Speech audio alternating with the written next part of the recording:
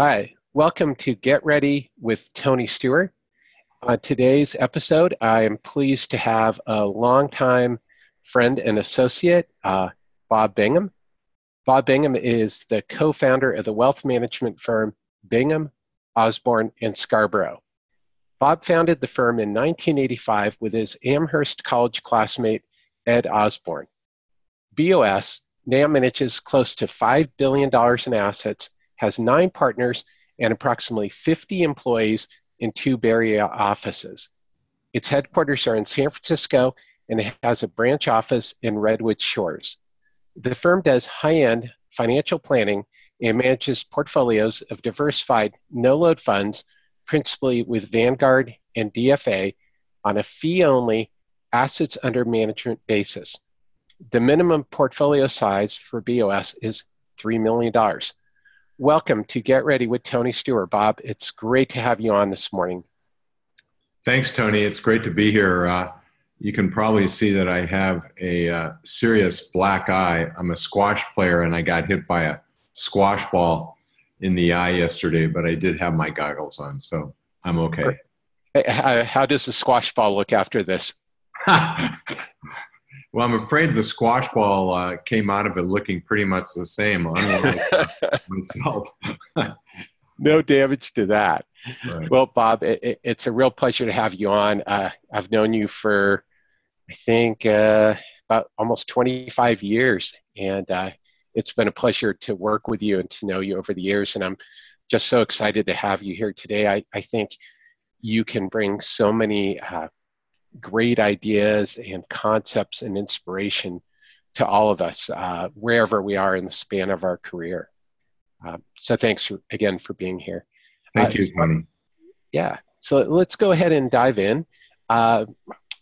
You started off as a teacher and, going to running a large financial planning firm, that's a huge transition. What was it like making the transition from being a teacher to financial advisory work? Well, it was an evolution. Actually, after I was a teacher, I spent about 3 years in the in international business, living in Africa for 1.5 years, and then coming back to San Francisco as a marketing director for the firm. It was an international, multinational firm that sold chemicals and machinery to the sugar industry internationally. So that's actually what I did before I started BOS. Although there was another addition. I left the international business job because I fell in love with my wife and I didn't want to travel as much as I had been. And frankly, when I did that, I had no idea what I wanted to do. This was in my early 30s, and I ended up telling my wife that I was going to go out and work outside to clear my head for 6 months. I got a job as a landscape laborer, basically pick and shovel, and ended up doing that for 2 years because I was having trouble figuring out what I wanted to do. And not to get too long here, but ultimately I left that job still not knowing what I wanted to do. And I sat down with my wife one day and asked her what she could see me doing. And she said she thought I ought to help people with their investments. So that's actually how the firm got going. But teaching was very important, and our firm from the beginning has been very conscious of educating our clients in the sort of process of financial planning and investment advice. And we consider that just a huge portion of what we do. The other thing we've always done is tried to speak very plainly, not getting involved in jargon. So the wonderful thing about my profession was that I did have the opportunity to teach throughout my career, and I know that the clients really appreciated that. So you feel that the teaching uh, history that you have, the experience of being a teacher really did make that kind of positive impact for your clients. Yes, definitely. Um, yeah, it was just a big focus of ours from the beginning to educate clients about the investment process, the financial planning process.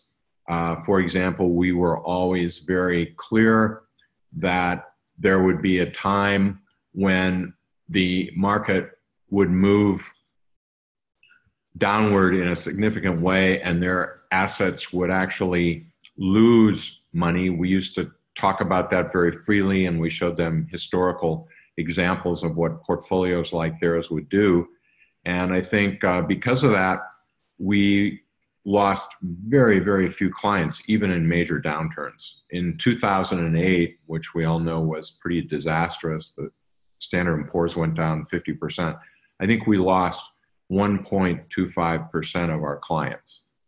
So I'm very proud of that.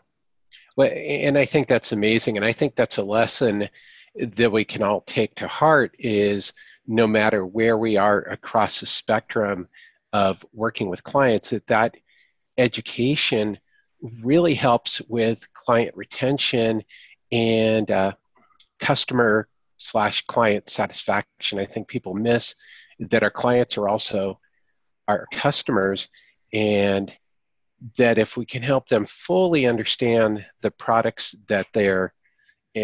and services that they're engaged with, that one, they'll stick around with us a lot longer, and that they'll be much more satisfied with the products that they have, and hopefully they'll end up with the products that they need, the products and services that they need. I know I've had the pleasure of working with a number of your clients over the years, and that's the one thing that's always really impressed me is that with you and your partners and the other members of your firm is that everybody always had a really good understanding of what they were doing. And I think that that cannot be overstated, the importance of the educational process and taking the jargon out, and the fact that your clients did understand fully what they were doing. And I think, Bob, and you can definitely chime in on this, is that that informed decision making, I think, led to much better customer experience. Would you agree with that? Yes, absolutely. I mean, the bottom line is that the investment world today is highly complex. Lots of products, lots of philosophies, um, and and it's actually somewhat similar in the insurance industry. I mean, there are um, types of insurance policies and types of strategies that most people just don't know. So they are hungry to know more. And if you educate a client, they have a much greater satisfaction level. And as you said, I think they are much more likely to stay around. And particularly, I think it's really important to educate them about downturns that will and can occur, especially in the investment field, so that they understand that someday their assets may diminish in size, at least for a period of time. Definitely. And that's definitely a concept that's transferable, even if you're not working with investments, is that there are going to be negative things that happen in every long-term client relationship. That there won't always be a specific negative, but there will be things that may be less than comfortable or that the client may not be happy with. Let's say with insurance, it's more likely that there will be a rate increase, uh, Yeah. which is sort of an inverse of that. So I think that's just a hugely important lesson. One of the things that I find that's most fascinating is that over a relatively short period, you went from a firm with two people, admittedly a small operation, to one of the most distinguished and largest wealth management firms in the U.S. with, as we talked about, with over 50 employees. What was it like? What lessons did you learn through that growth?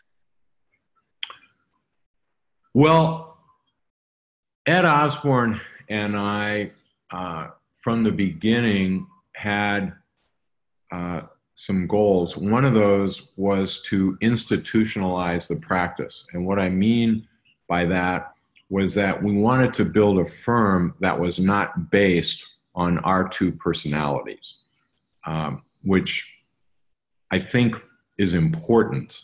If one thinks about one's insurance practice or one's financial planning practice or one's investment advisory practice, to the extent that you can wean clients off of you as a personality through the years is important.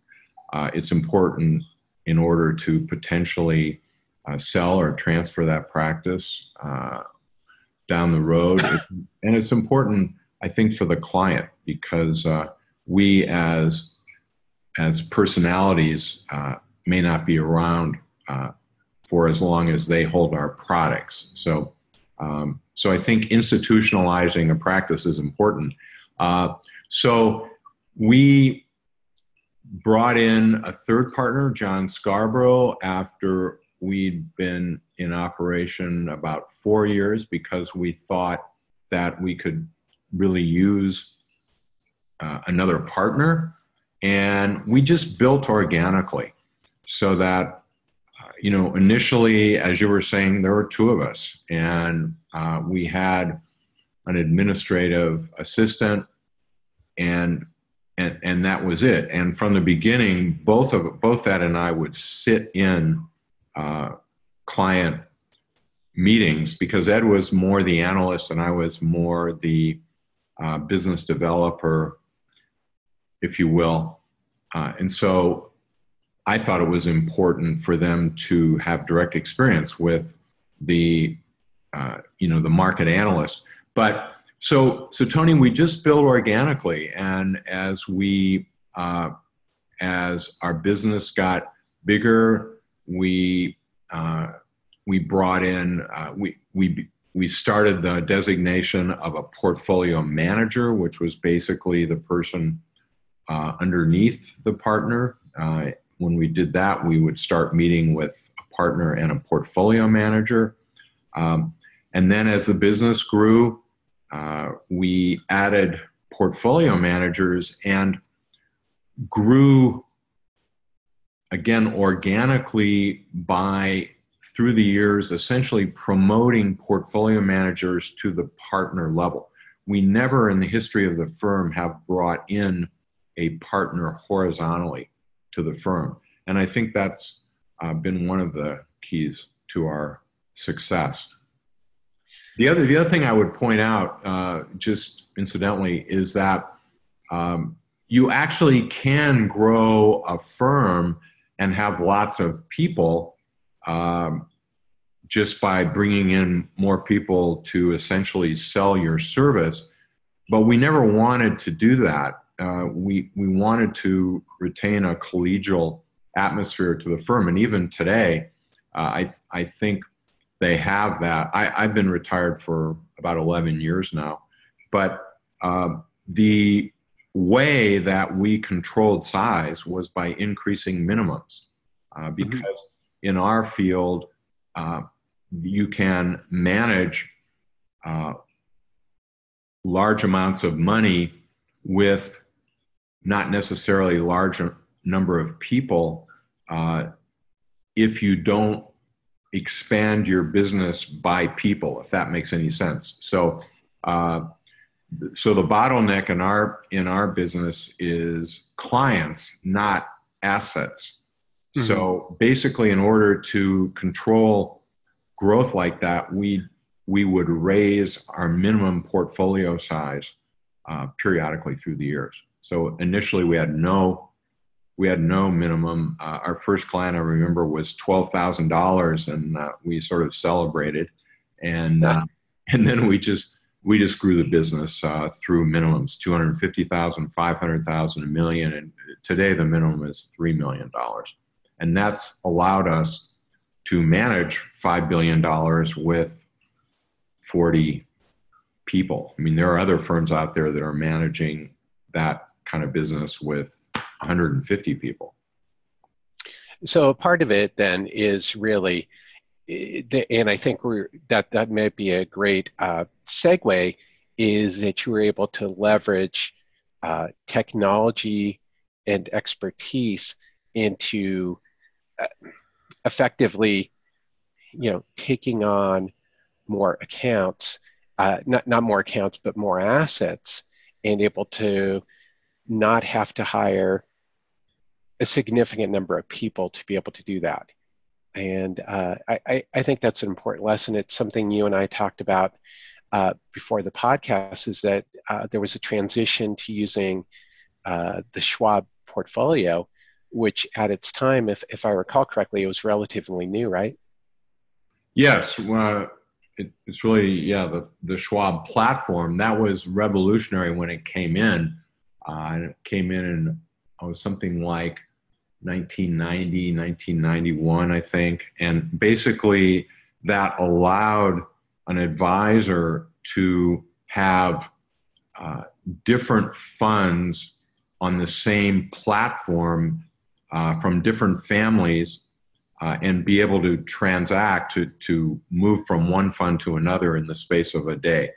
Whereas historically, before that, there was really no way to do that. So in the early years, we used the Putnam funds and the American funds, which were commission-based, as two fund groups that we managed, and we took great pains to make transfers non-commissionable by staying within the families.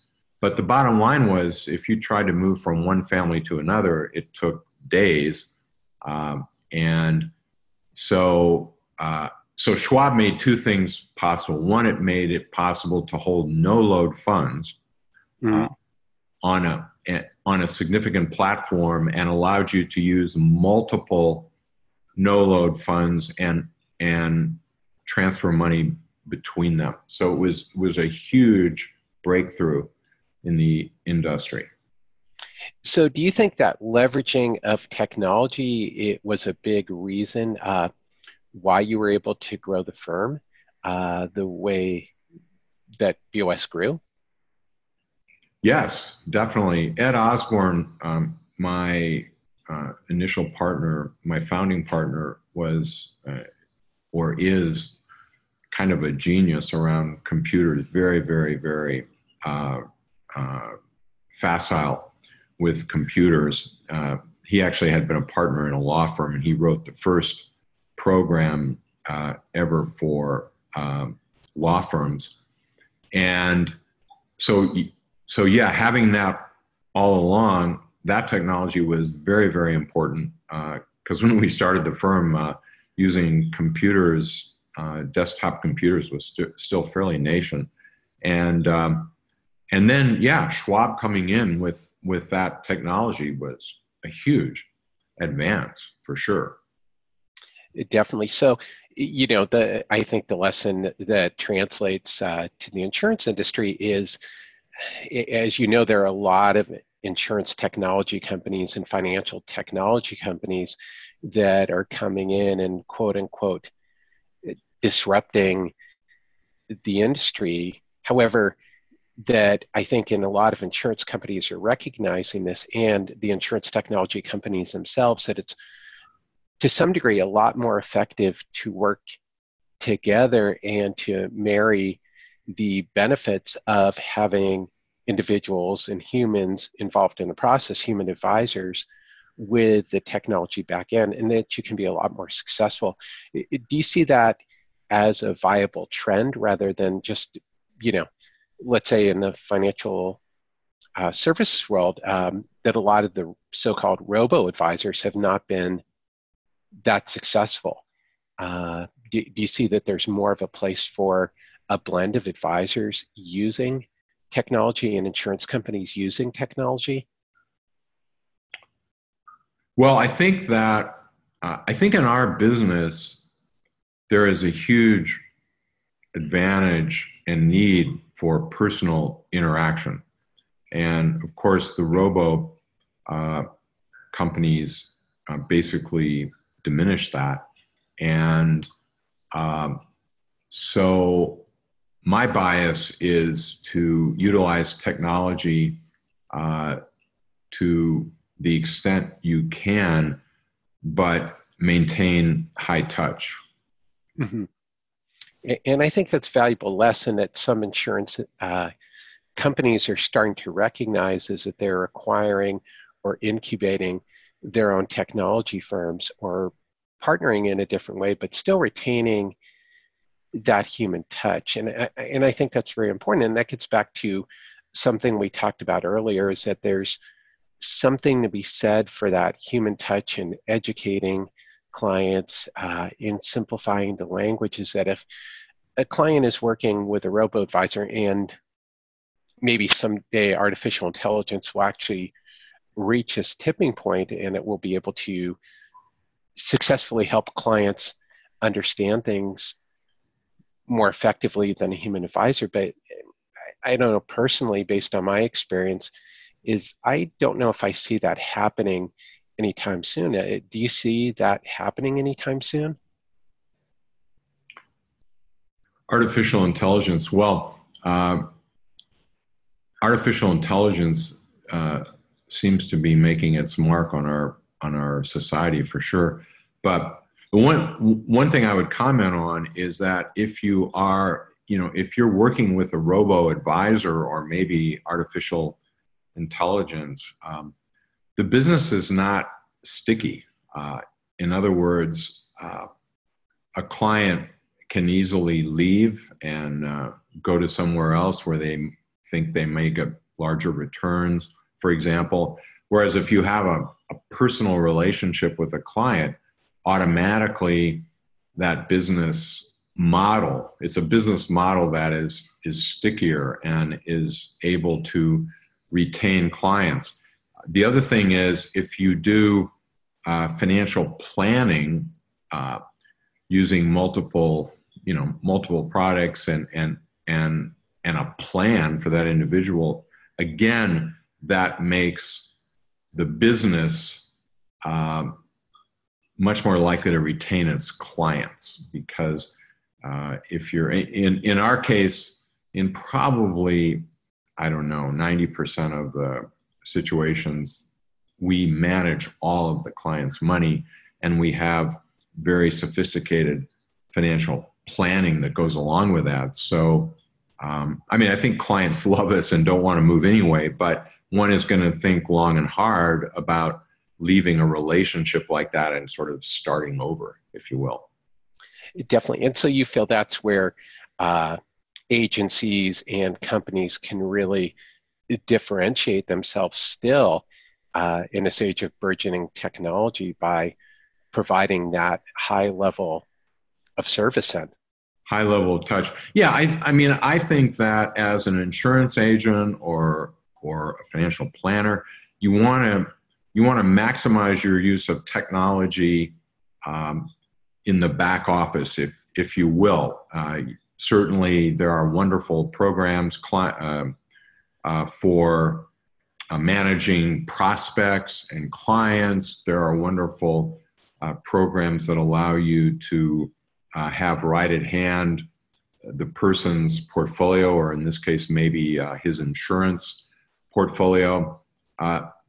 Those are terrific, but you want to maintain high personal touch with the clients. So I guess I would view the technology as really more important between whatever technology platforms you're using and you as the advisor, more so than you as the advisor and the client. If that makes sense. Yeah, that's super helpful. I wanted to transition to one of the things that I think is really important that you touched on earlier, and I think was a key differentiator for Bingham Osborne in Scarborough, and it's something that's come up in the insurance industry, but hasn't really gained any traction. And that was moving from commissions to fees. What was that like? What was the decision-making process like? How did that benefit you, and how Sure. did it benefit the clients?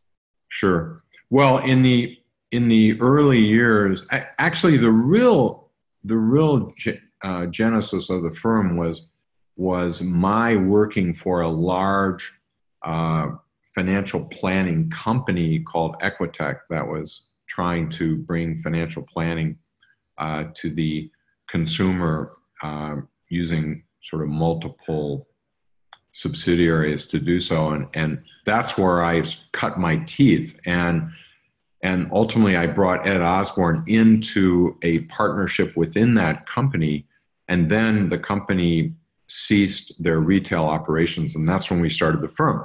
But we were working on a commission only basis, and for one thing, in those days you really didn't have a great alternative. Schwab wasn't there. Managing no-load funds really was sort of unheard of.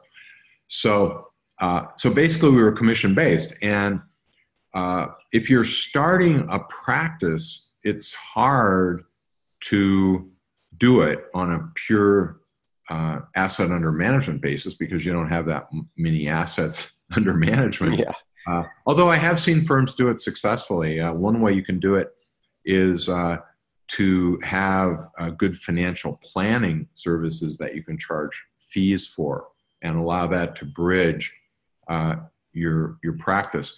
But we were commission-based, and essentially we recognized early on that the model of charging for assets under management, we felt was a good model for the client because it sort of gets rid of the perception that the advisor wants to make transactions in order to earn money, the logical conflict.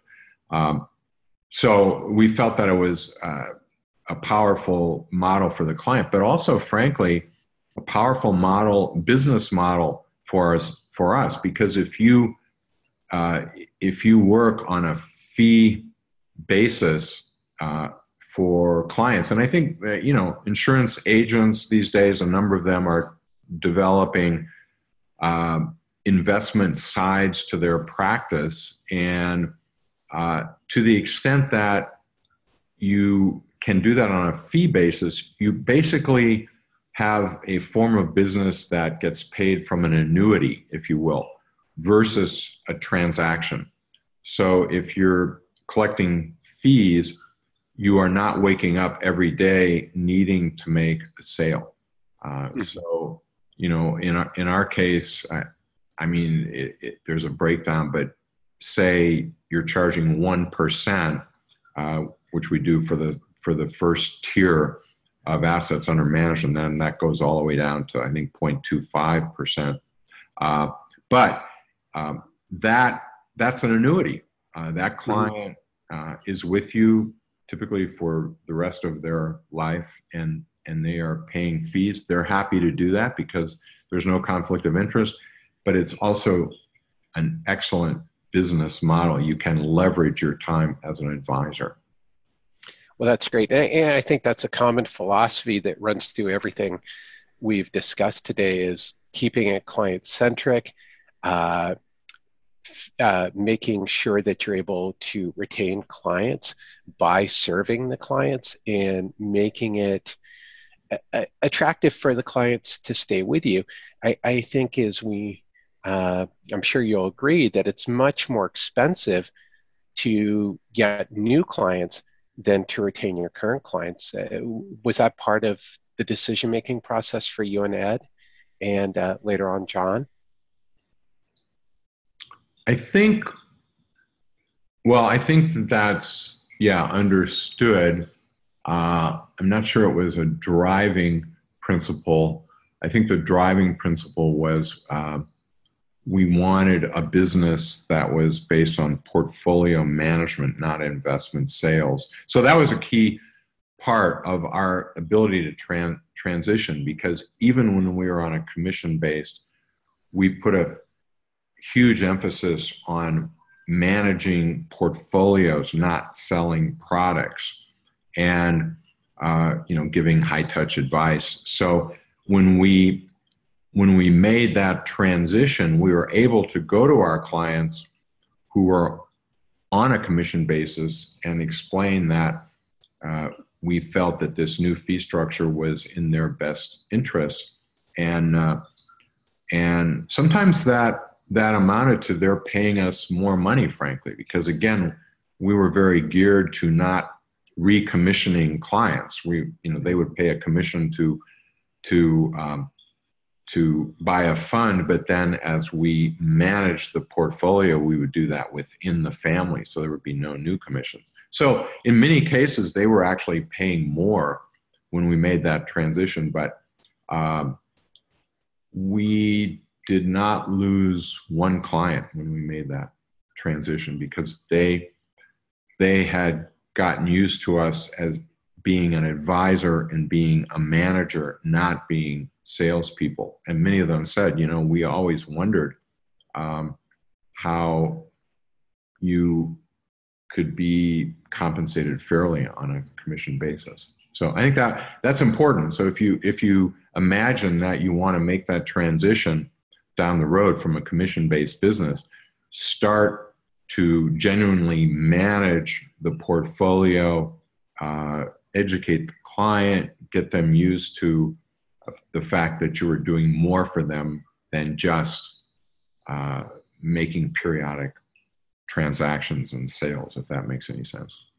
Definitely. It makes a lot of sense. And I think that translates, even if you are, such as in the insurance business, still hemmed in by only being able to be compensated by commission, is that it's really about the relationship and helping the client manage their insurance portfolio and looking at it as managing their insurance portfolio, rather than that you're selling them an auto insurance policy, homeowners insurance policy, a life insurance policy, that it's you helping them with a macro overview of their insurance planning needs. And if you do offer financial advisory services, of course, that the insurance plugs in as a part of their overall financial plan, but that it's really a portfolio decision. And I know that's one of the lessons that I've learned from working with you over the years, is that viewing it as an insurance portfolio and not as one or two insurance policies, that it's part of a bigger plan and a bigger strategy for the client. And I found that that's worked out well for both me personally as an advisor, and also for clients that I work with, that they have a much greater degree of satisfaction and retention for working with me again or referring new people to me. And I know that's a big part of how Bingham, Osborne, and Scarborough grew, is through referrals. Yes. So I think that's a hugely important thing. I'm trying to think. I feel like we're missing something. I had a couple wrap-up questions. Is there anything that you feel like you wanted to touch on? Well, I think that you mentioned some questions in the prep work. You said, what is the funniest thing that ever occurred in your practice? And I don't know about the funniest, but one thing that was memorable was, and I think people out there that are listening who have their individual RIAs, registered investment advisor status, we all know that part of doing that involves a disclosure statement that you give to the client that is mandated by the Securities and Exchange Commission. That's called an ADV Part 2. And it's essentially, like I say, a disclosure statement to the client. And part of that, you have to show your occupations for the prior 10 years. And my my prior occupation to getting in the investment business was as a landscape laborer, literally, which I explained before. So when we finally got to the 10-year point and we could drop that off the 10-year schedule, that was sort of a funny celebration. And um, and then I think you also, I made a couple of notes. I think you also asked what, let's see, you've got it there. What were, what were some other key points to building the practice? One was recognizing all the skills necessary in a practice and compensating for them. In my industry, and I think actually in insurance firms often, there's a bean counter mentality. This is my client, this is your client. You eat what you kill, right? You bring in a client and that's and you get the compensation for that. So it favors business development. From the very beginning, we worked the moment that Ed Osborne became my partner, and he had been a partner in a law firm. I said, Ed, you're going to have 50% of the profits that we make as a firm, or the income, if you will, even though your main job description is analysis. He was very proficient in understanding investment markets and how we would manage assets from a technical standpoint, less of a business developer than I. So your traditional firm, I would get higher compensation because I was the business developer. I felt from the very beginning that I can bring in a client, but in order to retain them, they need to have market knowledge. And so through the years, even now, we have compensated partners who do more of that than business development. We've compensated them well. So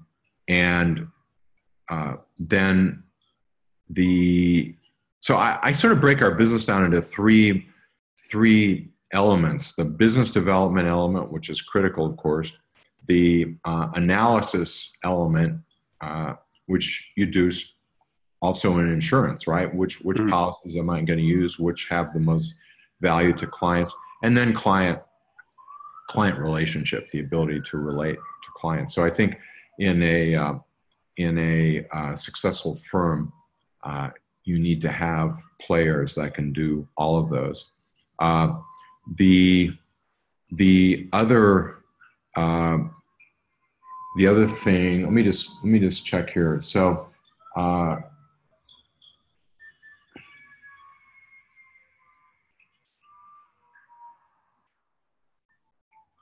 oh yes, I am a big believer in partnerships. I think it makes working in this field more fun, and I think it offers the client a better service because two thoughts are often better than one thought, and I think that as you bring on a second partner or a third partner, find people with complementary skills. So if you're a strong business developer, don't necessarily bring on another strong business developer as your partner. Look for a partner that perhaps is willing to spend hours on a computer each day doing analysis, which is a critical part of the business. Ed and I were very complementary in a number of respects. So I think when you build a business, you want to think about that. So I think that's very important. And the other, I'm just checking, Tony. That's okay. Well, I think one of the important things that you're saying here is that I think people need to remember is that everybody brings, Excuse me. Is that no me? problem. I think so. Okay, I don't know how to get rid of it. You're gonna have to edit that out, I think. We'll let it play out. Yeah, I forgot that. I think that's hooked up to my. Oh wait, I might. Yeah, we're just gonna have to edit that out. That's okay. We'll wait it out. In the meantime, I'm looking.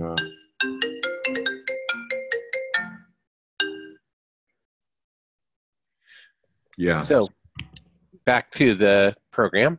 Uh, so what I feel you're saying that's really important is that we need to recognize the value of everybody in our organization and that everybody brings value and that you have to treat people fairly and equally rather than getting bogged down in who is responsible for what. Is one is that's a rabbit hole that you can get really deep in and never find a satisfying answer, as well as it's something where people might leave your agency or your company is because they feel that they're not being treated as an equal partner, even though what they're contributing is as vital to the organization, but it may not be as revenue facing.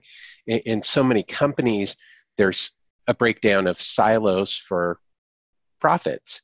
And in your situation, I think what's so impressive is that you recognized that each silo brought its own importance, whether it was analytical work, whether it was marketing work, or just backroom work. Yes, and so a way of saying it concisely is you want the client to be a client of the firm, not of an individual, and the sort of corollary behind that, or the result of that, if you do it successfully, is that you do institutionalize the firm, because if you truly have made the client relationship one with the firm through the years, then you can retire.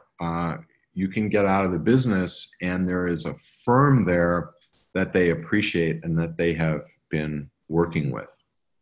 Definitely. Well, and you're ultimately serving the client as best as you can because they're able to continue with somebody with the philosophy that the client likes and benefits the clients. At the end of the day, that's what we're all, I think, here for, is that we're here to benefit our clients no matter what our role is or what we're selling or servicing or consulting on. Is that it's really, at the end of the day, it's about our clients and how we can provide the best service to them and best help them out. Yes, and so that's a big tenet, is keeping the client first in your priorities. And everybody kind of says that, but you really have to do it. An example in our firm is that every once in a while we may make a trading error.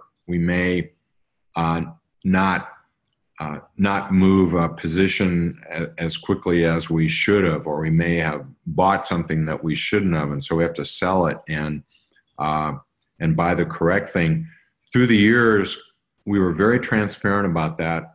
In some cases, the client actually didn't know that there was an error, but we always told the client about it, and we compensated them. So if there was a move in the market and the mistake involved several thousands of dollars, we wrote a check for that amount. And that was just one example of how we kept the client first in the business. I think that's just absolutely critical. Definitely. And I think that's a key differentiator, with the technology question that we were discussing in the advent of robo-advisors and different type of technology firms, is that it's all about the clients, and that's where the human touch can come in really handy. So what's your top number one rule for success that you would want the number one rule you would give anybody? Well,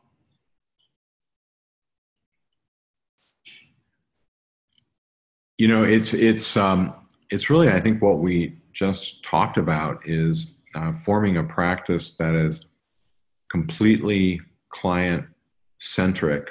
I don't know if I can say one thing, Tony, and making clear to the client that you are trustworthy and honest. I mean, you in your practice, it's very clear when you're interacting with a client, and I always respected this, that you have them first in your mind, and you would do your insurance analysis, and if you thought that they needed less insurance than they thought, you would tell them that. If you could offer them a term product versus a whole life product, and you felt the term product was best, you would do that, even though it was not in your your immediate financial interest. So I think that's how you approach a practice. You don't approach it purely. You have a firm, not strictly a business. There's a business element to the firm, but you make your decisions based on what's better for the client, not what's better for the business. Definitely. And I think that's critical.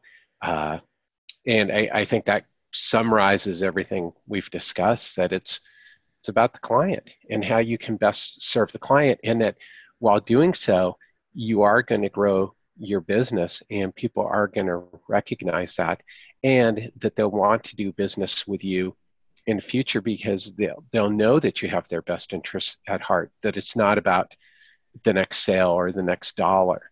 It's about the relationship. So as a final question, you're retired. What's next for you? What's the next chapter for Bob Bingham? Sorry. Tony, I totally forgot about, I think this comes in from, let me see if I can. It's okay. Yeah, so I think okay, so yeah, sorry, we're just going to have to edit that out. I think Okay. that's coming I'm in. making a note. I think that's coming in from my phone. Well, for me, yes, I think about chapters in my life. So when I retired, I was 59, and I would, my sort of model has been to discover the formerly undiscovered parts of yourself.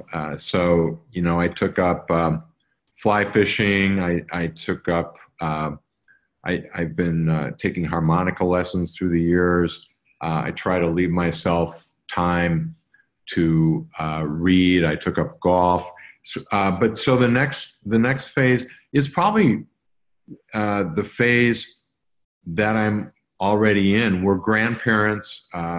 There is nothing like being a grandparent. One of my clients once said that if you can't have grandchildren, what's the point of having kids? That's an exaggeration, but you can look forward to that, Tony, someday. That's been a huge joy in my life. So that's fantastic. Well, and I know that you were very active in marketing your wife Carol's book, and that was a big part for at least a couple of years, right?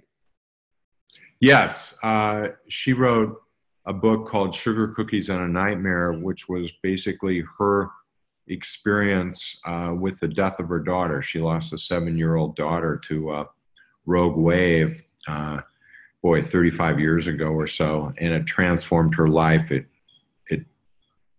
caused her to go back and get a psychology degree, and she had a practice in trauma counseling through the years. And so, yeah, I helped her with getting that book out to as many people as possible. It's still available, or it is available on Amazon. So yeah, that was a significant part of our life. I think the other thing is you want to keep challenging yourself. And I mean, funnily enough, one way I've done that is through golf. I'm a big athlete. I spend significant time playing squash and getting hit in the eye, and playing tennis and skiing. But I took up golf, and it's a hugely difficult sport, but it's been really fun for me to try to get better in that sport. So you want to look around. I serve on some boards rather than big established nonprofits that I sat on in prior years.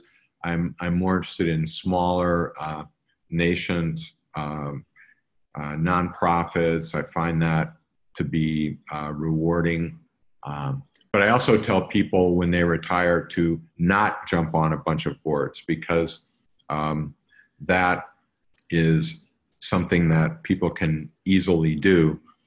But you want to just leave yourself time to again, find out more about yourself and get involved in things that you know nothing about, but become a real stimulus in your life. Definitely, and I think that's really important, to keep challenging yourself. Bob, it's been a real pleasure to have you on today. I thank you so much for taking the time to come on Get Ready with Tony Stewart. If you'd like to learn more about Bob's firm, the website is bosinvest.com, and that will be in the show notes. I think since we brought up Carol's book, it's an amazing book. It is a little bit hard to read as a parent, of course, because that's one thing you don't want to think about is loss of a child, but it's an amazing story. And so I'd recommend, if you want to read something about a person's journey that will really move you, is Sugar Cookies and a Nightmare is a fantastic book. So until next time, thank you for tuning in to Get Ready with Tony Stewart. Thanks, Tony.